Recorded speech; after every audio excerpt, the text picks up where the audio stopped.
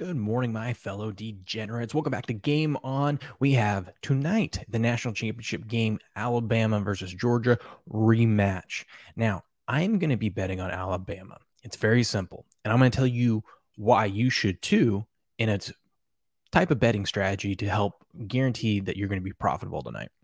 But I'm taking Bama. It's very simple. Anytime I can get Alabama as an underdog, I take it. What, they've been an underdog like 3 times in the last 8 years, something like that.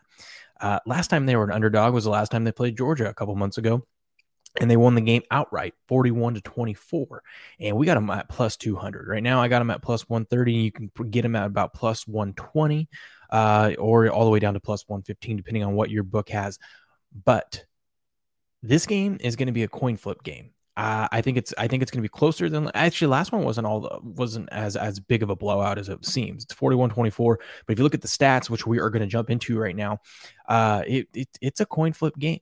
And the reason why I say that you should bet Alabama and take the plus money with Alabama is because there's a nice chance that if Alabama comes out and gains a lead early, you can turn around and take Georgia on the money line at plus money and get a guaranteed winner. Or you can take Georgia with the points and try to middle, and that's what I'll probably end up trying to do. But let's pull up last game. Here we are. So like I said, last game, it was 41-24. And if you look, Alabama started getting going, and they had a huge second quarter. 24 points. Georgia had 14 points. But from there, Alabama just kind of rolled and got a lead and maintained momentum in the second half. No points in the first quarter for them. It took them a little bit to get going. But one thing that I want to point out here, and we can go into actually, we'll come back to the box score because that's where I want to focus on. But if you look, total yards, this is a big picture. It's like both these teams at last game were able to move the ball. They were able to put up a ton of yards. And I expect that to happen again too. Now you could say, well, look at Georgia had two turnovers last game and Alabama had 0, and that could have been the reason for Alabama's win, possibly.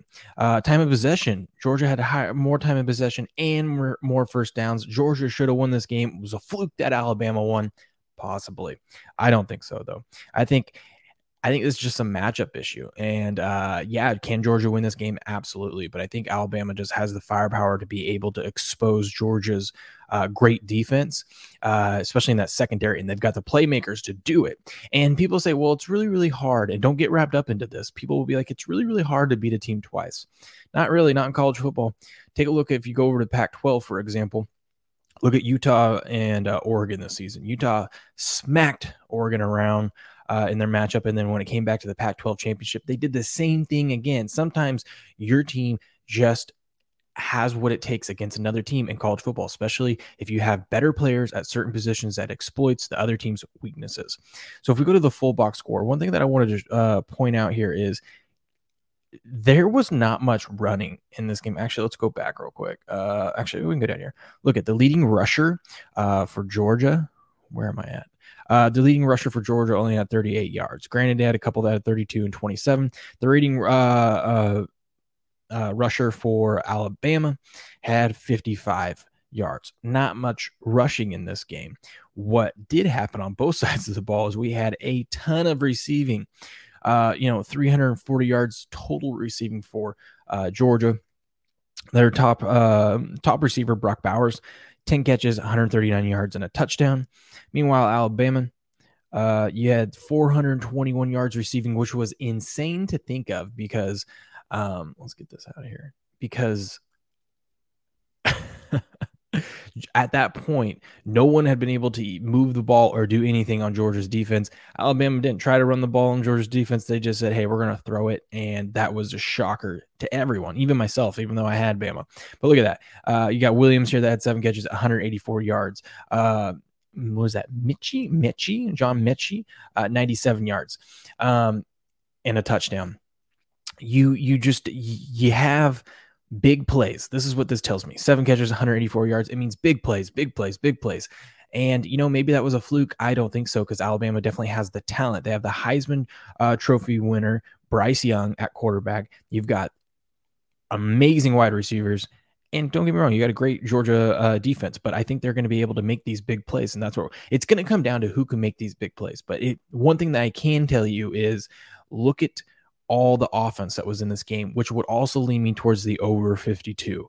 I think we see in this game another fun, exciting game, probably a closer game, and more so a shootout.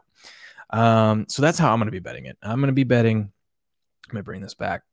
I'm going to be betting Alabama on the money line, hoping they take a lead and I get a chance to live bet Georgia. And I'll probably take the points and hope that they middle. It'll depend on how it goes. Also, you can get a feel for the game flow of things, and it will depend on halftime too. We'll see halftime, kind of how we feel, because a lot of these games can be a tale of two halves. I mean, look at the last time Alabama played Georgia in the national championship. Georgia was smacking them around the first half, and then Tua came in the second half, and they fought their way back and ended up winning the national championship.